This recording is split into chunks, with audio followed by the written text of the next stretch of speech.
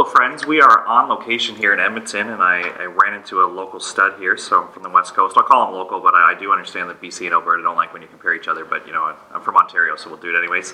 Today's guest is a two-time national champion. He won the Norseka Beach Championships with Christian Redmond. He's represented Canada over 39 times, and he's here at the Canada Cup Youth Event coaching with Volleyball BC. Today's guest is Maverick Hatch. Thanks for coming on the show, man. Thanks, Josh. Good to be back in the scene a bit. How are you enjoying Edmonton so far? Well, I got here after the monsoon, so no complaints there. It's been nice. Good. So I guess the first thing, fans of the show will remember the last time Canada hosted an event was in Quebec City, and you and Sam Schachter kind of took the lead as the men's team there and finished a ninth. So can you just talk about your experience there, what's like playing in front of family and friends in the local crowd, and maybe what Ben and Grant or Sarah and Melissa are feeling right now as they go into the final day here? Yeah, I mean, I don't know how accurately I can really speak to Ben and Grant and especially Sarah and Mel after everything they've done. Again, it was amazing to see Sarah and Mel win Worlds, so huge props to them. That's amazing for Canada and the sport. And Ben and Grant, they're for sure better than I ever was as a team competing. They're playing really well, and it's nice to see them perform when it matters most in Edmonton. But Quebec, that was a special tournament. I have friends and family. My mom is from Quebec, so that was quite the experience. I mean, Sam and I had to play country quota, qualifier, and then in the main draw, so it was quite a grind, and that was early in our careers together. But anytime you get to compete on home soil, there's something special about that, and it definitely adds a little more energy. At least it did for me in the time. So for the event to be in Edmonton, back after, too long, in my opinion, it's fantastic to see. I mean, it's nice for Canadian teams to get a look. I mean, we had more teams in this main draw than we have, I think, in many of the other tournaments this year. Correct me if I'm wrong. Yeah, for sure. I think, did we get up to 5 on the women's side and 4 on the guys? I'll have to go back and double check, but it felt good to be that competitive and go pretty deep into a 3-star. Yeah. And so, 3-star, 4-star, 5-star, 1-star, whatever it is these days, it's nice to see Canadians, littered throughout the tournament and gives, a flair for everything. You got the McNamara's now. They play a really unique game to them. You got Mel and Sarah, obviously dominant team. Pishke and Sophie, and some of the other younger athletes on the women's side, and then it's good to get them more experience playing meaningful matches, and again at home in front of friends and family. It's special. It's good. There needs to be more of it for sure. Good. So let's cover your story for any listeners who might not be familiar. You being a West Coast guy, what kind of convinced you to move to Toronto and be part of that kind of first intake of a centralized program? Because I think you, Ben, came, that was one of the first group to really move to Toronto and train full-time, right? Reader was in that. Were you in the first wave of that? Yeah, Ray Sewell was out there too. Jamie. Sorry, I forgot the whole women's side. Jamie came out? Yeah, Jamie was out there. She came with Elizabeth Cordonnier, I think? Yeah, I don't know if Liz actually ever made it out there. There was a group of us. It was kind of a double-edged sword in the sense where you have to dive full in still, even today. Not much has changed in that regard. If you want to take beach seriously, you still need to be in Ontario majority of the time. You're starting to see senior athletes now train a little more independently down in California, sometimes on the West Coast, and it's nice to see them stretch it out, spread the sport across Canada. But for me, it was an easier change because, like you mentioned, there was Ben and Kame and I. We all got a place together. We were there training full time, and it's always a challenge when you got to step outside your comfort zone, and especially in today's age where there's so much family support at a youth level. It's a big event now. Everyone goes down to the beach, and they got the cooler and the tent, and it's the whole 9 yards. So, taking that dive, I wouldn't trade it for the world. There's so much learning opportunity, not just moving to Toronto and living on my own and managing all aspects of life without much support at all. I mean, other than the support of the people in Toronto that I met, I made lots of good friends, lots of people that supported me, both from a sponsor level and support level, financially. You know, I made good relationships with people, found some sponsors, worked a ton. You know, Beach Blast, George, the Shermers, Yeah. all big supporters. Katrine, Ivy, and Phoenix Volleyball Club. It was massive. It was nothing I would trade for the world, and I strongly suggest athletes make that jump if they're serious about beach. Yeah, now that I'm back on the West Coast, it's, looking back, I wouldn't trade it for the world. It was everything it should have been and more, for sure. Nice. And let's set the record straight. I think sometimes you get labeled as being, difficult or uncoachable or whatever the methods were, but I always find you to be very genuine. You just speak your mind and you do your thing. Appreciate that. One thing I always enjoyed about your playing career is you were one of the first guys to really kind of start a brand. Like, you had a website, you had a blog that you kept up. Like, what made you start that? Because that was at a time where there wasn't a lot of media, so you kind of just did it on your own, right? And they were well written. Well, thank you. I mean, now that I'm, 32 now, and I was writing blogs online for whoever cared to read them when I was, 21, 22 and older. I actually, when I got rid of the website, I downloaded all the blogs because I want to go back and read them, and I read a few, and I can't believe I was writing and posting some of this stuff. But you're not the first guy to say, like, being so candid online, and you're right. I mean, I don't necessarily shy away from what I feel is my truth anyway, and how I view things, and always open and willing, having a vulnerable conversation, and talking about your opinion, my opinion, and having a conversation about it. Granted, some more intense than others in my playing career. But no, I mean, props to Reader. He kind of led the way before me with a brand and a website, and him being a Comox guy. He and I actually didn't know each other, or I mean, maybe knew of each other, but didn't have a lot of interaction at the time. So he was,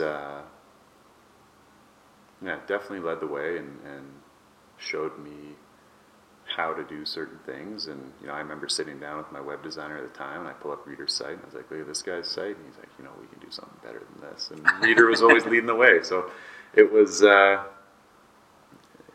yeah, props to him. He definitely did it, I think, the best. But he let young guys, he led a good example, so I kind of just took his lead, and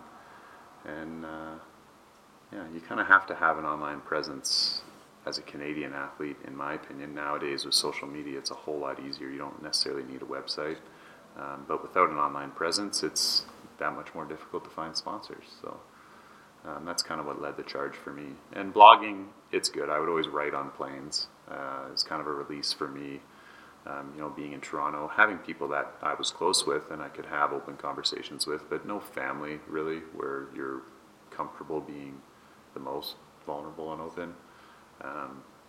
So, I mean, I didn't post everything I wrote on planes, but I loved writing on planes on long flights, that 8-hour flight across the Atlantic, and write about tournaments, write about mentality, focus, development, everything. Anything that came out, I would just write. So I enjoyed writing. It was fun. Yeah, that's neat, the way you phrased it about the blog there, where I'm thinking, 2008, 9, 10, 11, when you were doing that, kids today would just use Instagram. I'm not sure the last time they read a blog. I'm not sure the last time I read a blog. I mean, I don't even know if blogs exist anymore. It's just an Instagram post, and you got a quote or, words of encouragement that you copied from someone else online. I don't know. How does it work these days? I think, Pedlo probably, I wonder if he would credit you and then credit Reader, and then the cycle goes on. I don't know if Pedlo's giving me any credit for anything. That guy, he does it well. He does his style. It's, there's some of it that's unique and some of it's not, but it is what it is and it works. So it's good.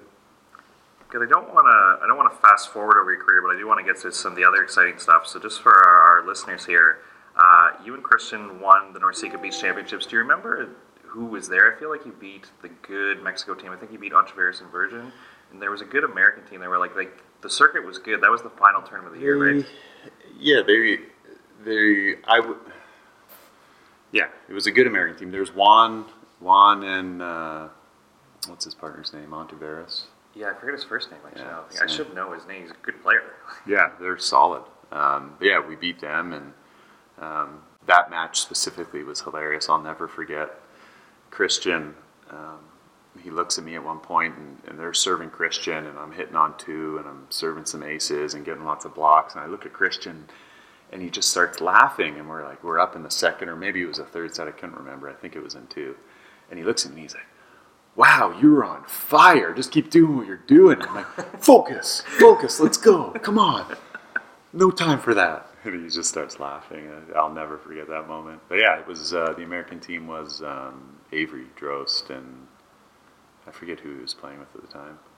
Yeah, it was a fun tournament. No, that was awesome. The special thing about that tournament was that Jamie and Christina also won. That's right. I remember that now, And yeah. Ben and Kame were there too. They finished third. And so we had 3 Canadian teams on the podium at the end, the third being Jamie and Christina. So that was pretty cool. You know, my not fiance, I think girlfriend at the time, you know, holding the first place trophies together. It was pretty special. Nice. So you guys won that.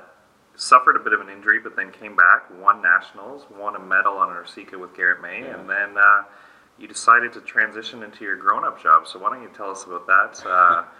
What was it like, kind of transferring from an athlete where I'm glad you came back from injury, so hopefully it felt like you went out on your own terms versus you retired because of injury, and you did play at a high level when you did come back, which was great to see. But when you transitioned, was there any hesitation, or did you miss it, or what could replace that energy that you were putting into your sport?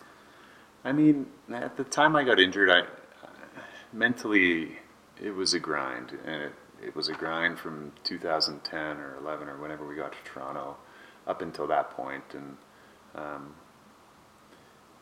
yeah, really think about it, only 4 years, 5 years, and I was already too, like, it was a short time looking back, but felt really long, and I was kind of ready to take a break, and then poof, blew my hip labrum and took some time off, and then ended up working in Toronto for almost 2 years for Greenhouse Juice.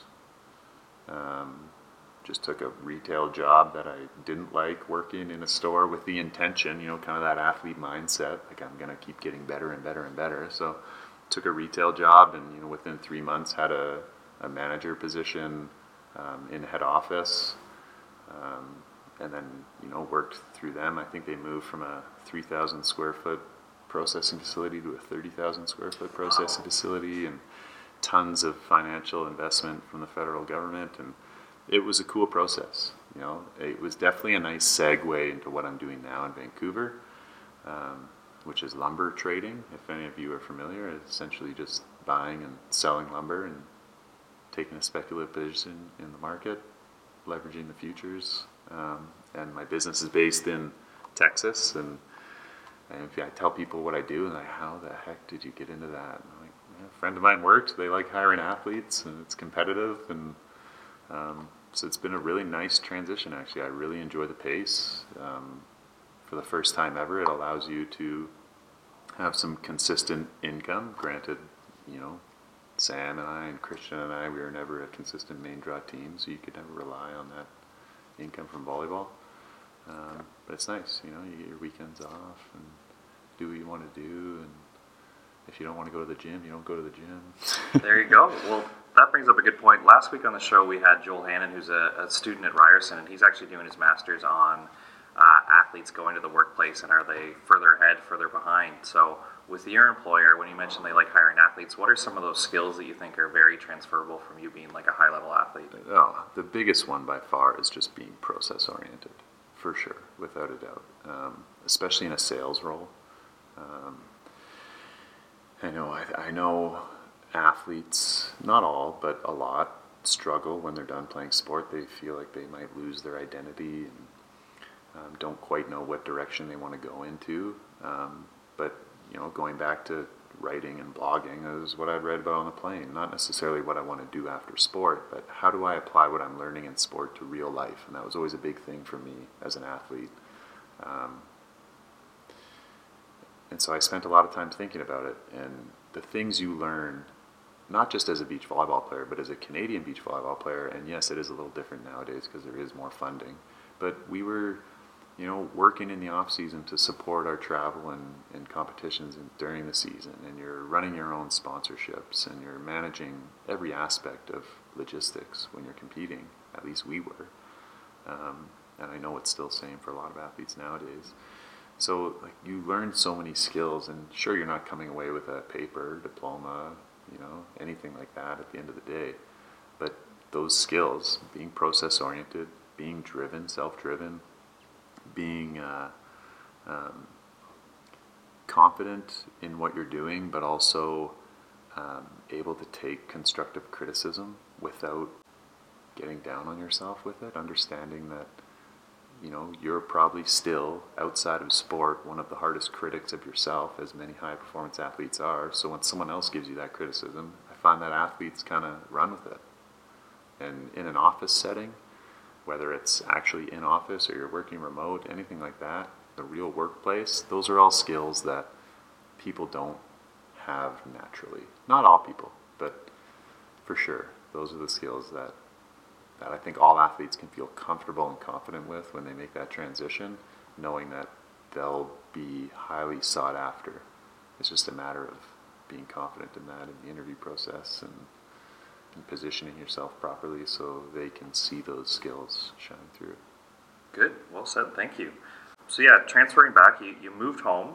You're married now. Congratulations to you and Jamie. Thank you. And I'm sure that helped with the stress of retiring. That you're married to an Olympian, and she probably knows what it's like to transfer from an athlete and retiring and doing that. So you have support in your personal life. Well, yeah. I mean, I went first there, so it was more so the roles reversed. I was kind of helping her, and yeah. I mean, you should maybe get her on one day. I'm sure we would love to, for sure.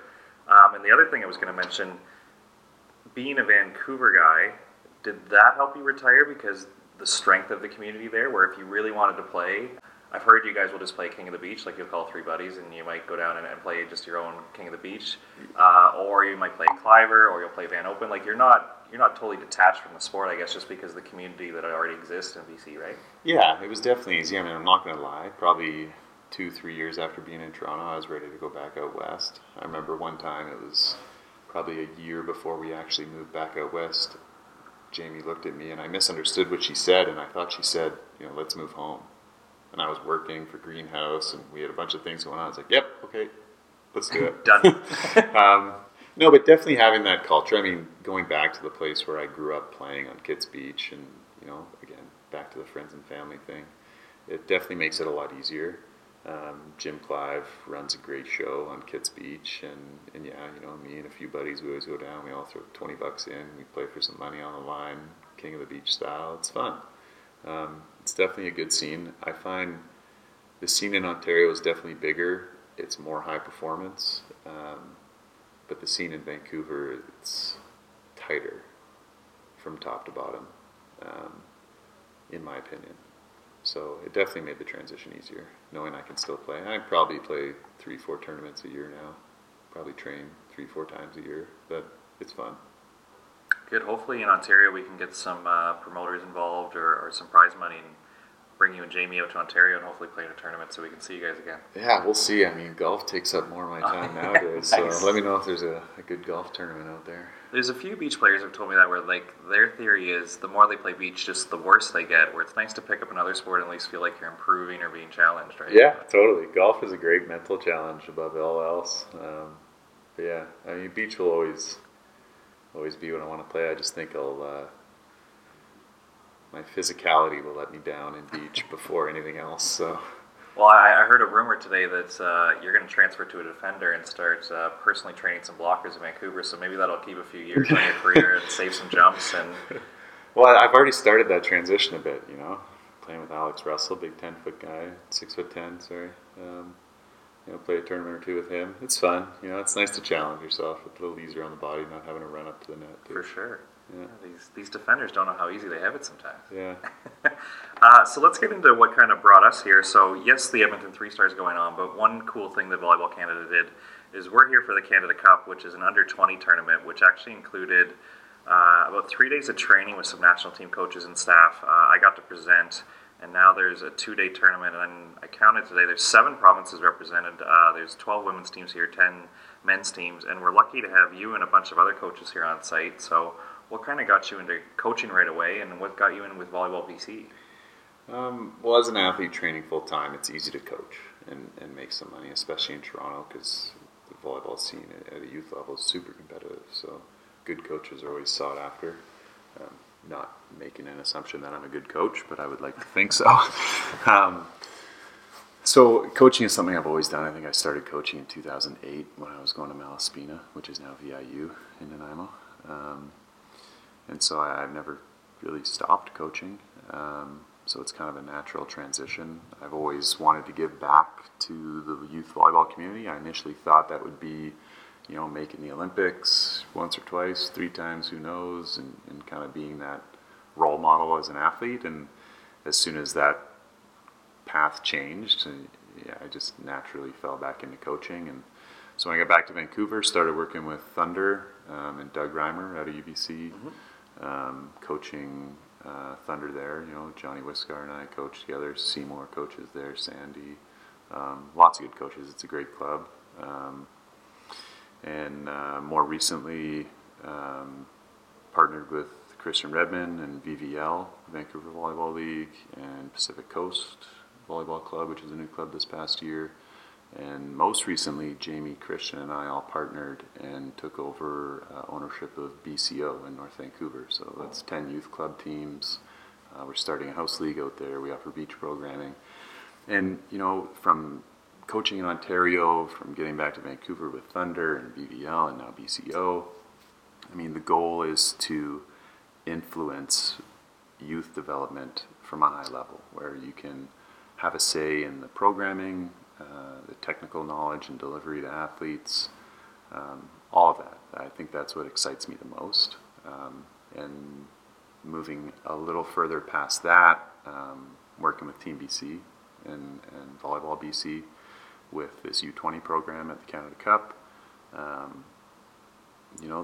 I think there's a ton of value in this event, and I really enjoy the event. I think it is something that needs to keep growing and empower the provinces to take beach development from here back to the provinces and continue growing it, because right now this 20 under, even 21, 22, 23 athletes that aren't training with the national team are ready to make that leap to Toronto. They age out of programming offered at the provincial sport organization level. And it's important that we don't forget about those athletes, because not everyone is ready to make the jump, whether they're going to university or they want to stay close to home.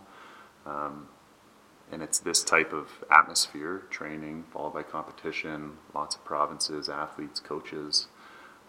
That's what Canada needs more if we're going to grow the game. And so I'm super passionate, not just from a youth club level in Toronto or in Vancouver, but also from the PSO level. Having a hand in there in the development of athletes, especially beach. Now that we're back home, so. Good. And with you have played at such a high level and obviously talked to friends on tour and played in different events, is that the biggest gap you think you'd address first, is what do we do with athletes who are, I guess, over the age of 18 and they cycle out? Or is there something maybe as a whole we could do for youth development? Like what if you, let's use BCO as an example, you guys are taking over a program. Is there anything you would want to get done in year one that would really set you up for success kind of down the road, that would be like a pillar? Yeah, well, what we're launching next year, which is the biggest addition or change, whatever you want to call it, is a house league targeted at the grassroots level. When you look at things like Timbits hockey and Basketball Canada and soccer and all this stuff, they target athletes super young.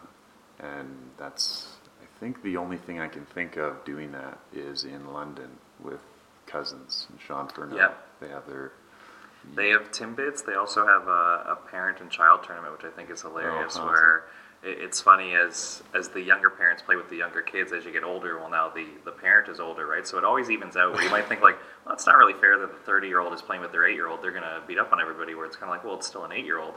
And then you think, well, now the 60-year-old's playing with an 18-year-old, so it's not really that much more fair, right? So That's it definitely awesome. evens out at a certain point, right? Oh, then I'm sure there's an optimal window for the mom and dad to play with their sons, Oh, like no they're at a kidding. peak, but it's a slippery slope, I think, once you get over a certain amount. I have not heard of that format before, and I love it. There's so many parents, they don't necessarily have a volleyball background, but their kid gets involved, so they just go full on. Yeah. They watch the YouTube videos, and I want to see them on a court, see what they can do.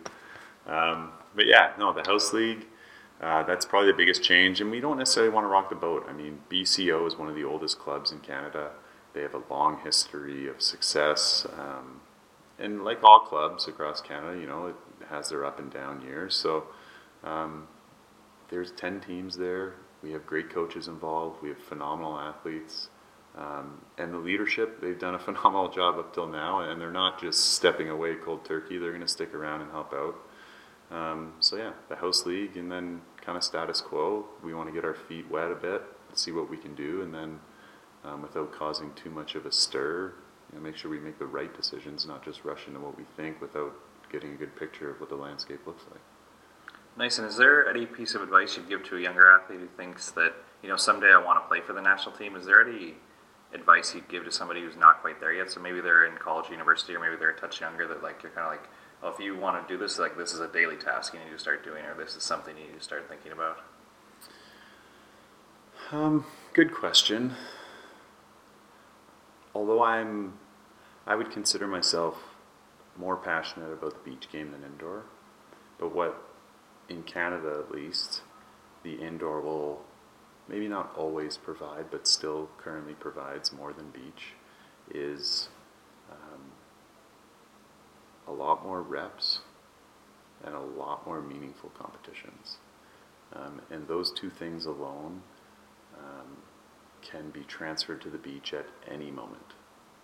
So I would say, if you're truly passionate about beach, and for the women anyway, you want to go down in the NCAA or the States and play beach in university, then all the power to you. If that's your goal, look for opportunities to play more beach than indoor. Maybe look for an indoor team that's a little more casual without such high demands that will allow you to train some beach. But me as an indoor coach, I'm of the mindset, if you're going to play indoor, play indoor. Beach is for beach season. They are arguably the same sport, but there's enough differences where they're not necessarily going to complement each other if you're playing it at the same time. So if you commit to indoor, you're committing to your teammates, you're committing to your coach. Just like they expect of themselves and of you, you should expect that of yourselves and of them. You're going to commit to playing indoor, being the best you can. And that team dynamic is huge. I'll be the first to say my partner management on the beach wasn't that great, and I'm a lot more, I would say, open-minded, down to earth about that and how important it is now. But that being said, you learn that in the indoor game. And until there's enough meaningful competition where you can play beach full-time and get that, and if you can get that in parts of Canada, all the power to you. But, take your time, play indoor. And then when you're ready to play beach, whether it's on the West Coast, on the East Coast, down in the States, then you got to take it upon yourself. You got to get in the gym. You got to make sure you're finding the people to work with that are going to make you better, whether that's training full-time with the national team or training closer to home, because there's more factors than just good coaching that makes you a better athlete. Definitely. Yeah, thank you for that. I'm just looking at the clock. I've taken a bunch of your time, but before you go, I can't let you get out of this one.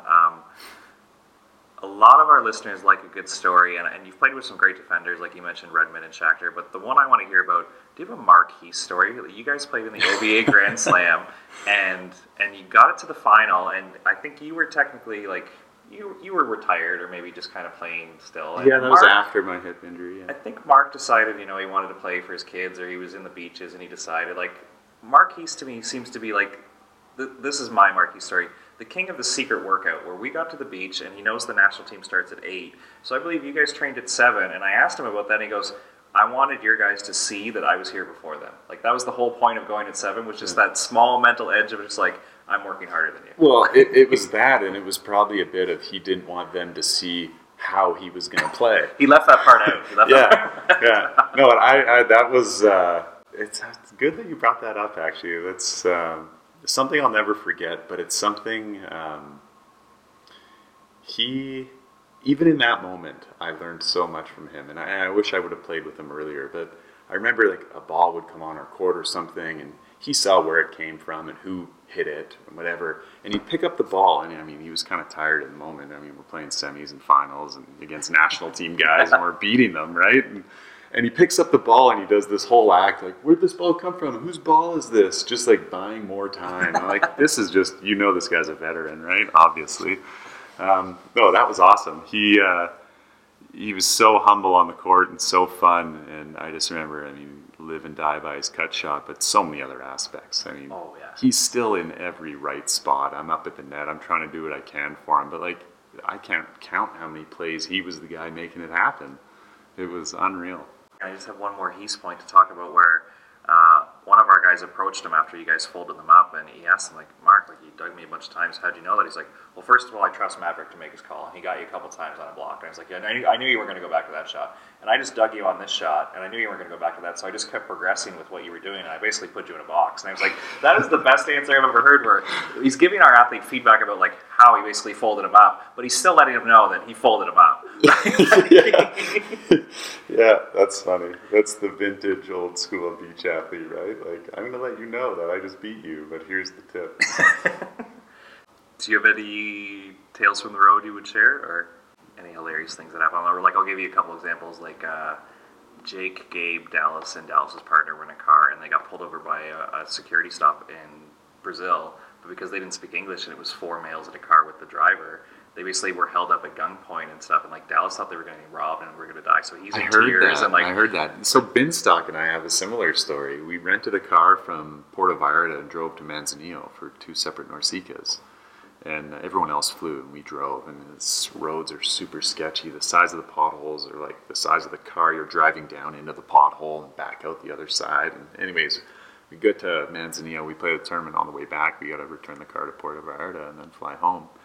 And we pull up to this military checkpoint, and I have the camera out. Obviously, I was like, oh, this is cool and kind of sketchy. So I'm taking some photos, and Josh's like, put the camera away, put the camera away. I'm like, nah, man, it's fine, it's fine. So they stop us. There's 2 old men there with guns, all dressed in the military uniform and stuff. And then basically kids, like 4 or 5 kids, maybe 6 feet tall, guns the size of them, and none of them speak English. And I guess, by the end of it, we knew they just wanted to, one, search our vehicle, and us 2 white guys driving in Mexico on this back road, super sketchy. Yeah. And then delete the pictures on the camera. But like, they tell us to get out of the car, we get out of the car, and the kids don't speak a lick of English, so they don't know what's going on. As soon as Josh cracks his door open, the kid just clenches his gun quick, and I just remember Josh being like, dude, are we gonna be okay? I'm like, just relax. It's fine. Meanwhile, I'm like, oh my God, are we going to be okay? Like, it was sketchy. And then, anyways, we were fine. We drove back home, but that was a pretty cool story. There's lots. I mean, I can't even remember half of them. I remember we traveled down to Brazil, Sam and I, into Brasilia. And I don't know what happened, but I booked my flight an entire day earlier than him. So I landed in Brasilia, and I messaged Sam. I was like, hey, where you at? He's like, I'm at the airport. Like, okay, great. You just got in? He's like, no, I'm waiting for my flight. And it's an overnight flight, so to crash a night in Brasilia, it's like our 2nd or 3rd tournament, I forget. Maybe 2nd year on tour, I don't remember. And so I'm in the airport on my computer trying to book a hotel room and book the sketchiest hotel room. I have no idea. I just get into the hotel, close the door, lock it. I think I had like some bars or something. I drank some protein powder for dinner, just slept, wake up, left. Met Sam at the airport the next day, like young guy on world tour. What else? There's for sure stories. I mean, I remember nights of playing credit card roulette for the bill. You know, you like English guys out, and maybe a couple Poles and some Americans, and like 10 or 11 of us around the table, and sure enough, all the credit cards in the hat. And I forget who lost that one. That was a big bill, like $1,000. I mean, I lost my fair share too, but you kind of evens out over time. See, this is the stuff of being a professional athlete that we don't get to hear about as, civilians, that you guys are just living the life in these checkpoints and credit card roulette, that it's not all glamour and just siding out on center court. There's a dark side to being a professional athlete, I guess. There was one cool, and granted, I haven't reached out to them in a while, but I know I could tomorrow, and they'd welcome me like family still. But Sam and I played a tournament in Oldham, Switzerland. And the way they do tournaments in Switzerland is awesome. It's one court, it's 8 teams per gender. The stands are right there, circular grandstands. And every match is played on that court, and it's right in the city center everywhere they go. Beautiful locations, and they do it up great. It's awesome venue. So Sam and I played a couple tournaments in Switzerland, and when we were playing Oldham, at the end we either finished second or we won. I forget. We made the final anyway, and after the game, this older lady comes down and she looks at me and in her Swiss accent, like, "Oh, your name is Maverick." Yeah. But she looks at me and she says, "Our son is named Maverick." I said, "No way." She said, "Yeah, the government won't let us name him Maverick because it's not a real recognized name in Swiss." I said, "Oh, that's crazy." So then the next day, before we took off, she brought him down, and Johnny, the husband, and Maverick, and Janine, Maverick's sister, they all came down and met us, and we hung out a bit. And then the next year I went back to Olten, and they were there, and we played in Stade a couple years, and they drove up and saw us in Stade. I mean, still to this day, when I take a flight and I travel, they gave me this little wooden cross. It has a love on it or something like that, and I put it in my bag, and it's just something I've always kept from that. But definitely a cool experience, and like I said, I feel like I could message them tomorrow and go hang out. Wow, very cool. It was quite cool, the people you meet on World Tour. Nice. Well, I think that's lots. Thank you for taking the time to come on the show. I know you're busy. You got athlete meetings. You got a big day. We got playoffs tomorrow. So yeah, no, it's going to be good. And props to you. Good job with the podcast and everything you're doing. And it's nice to see you here at the U20 running the show. Like I was telling you earlier tonight at dinner, definitely stepped up the game this year compared to last year. And I look forward to seeing what this tournament can be. I think it's important for everyone, and look forward to you being a part of it, for sure. Awesome. Yeah, thanks to you for being a part of it as well. I think the athletes are getting a lot out of it, and now we can hopefully step up the coach development part of it too and just keep this thing going. But it's been a good year, and look forward to doing this again. So, yeah, thanks again. We'll sign off there. Right on. Sweet. Thanks, buddy. You bet. Thanks again to Maverick Hatch for taking time out of his busy schedule during the Canada Cup to shoot a bonus episode for us. We can't wait to have you back on the show when Dallas can join us. We have lots more bonus content coming from Edmonton, so please make sure to subscribe so you don't miss an episode, and stay tuned every Friday for new episodes. If this is your first time listening to Passing Dimes, feel free to check out previous episodes, like the Estonian pair of Mart Tisar and Kusti Novak, who was our first non-Canadian guest. If you're joining us from the West Coast, make sure to check out the Seymour and Jody Z episode, or just check out our archive section for over 20 episodes. Thanks, and stay excellent.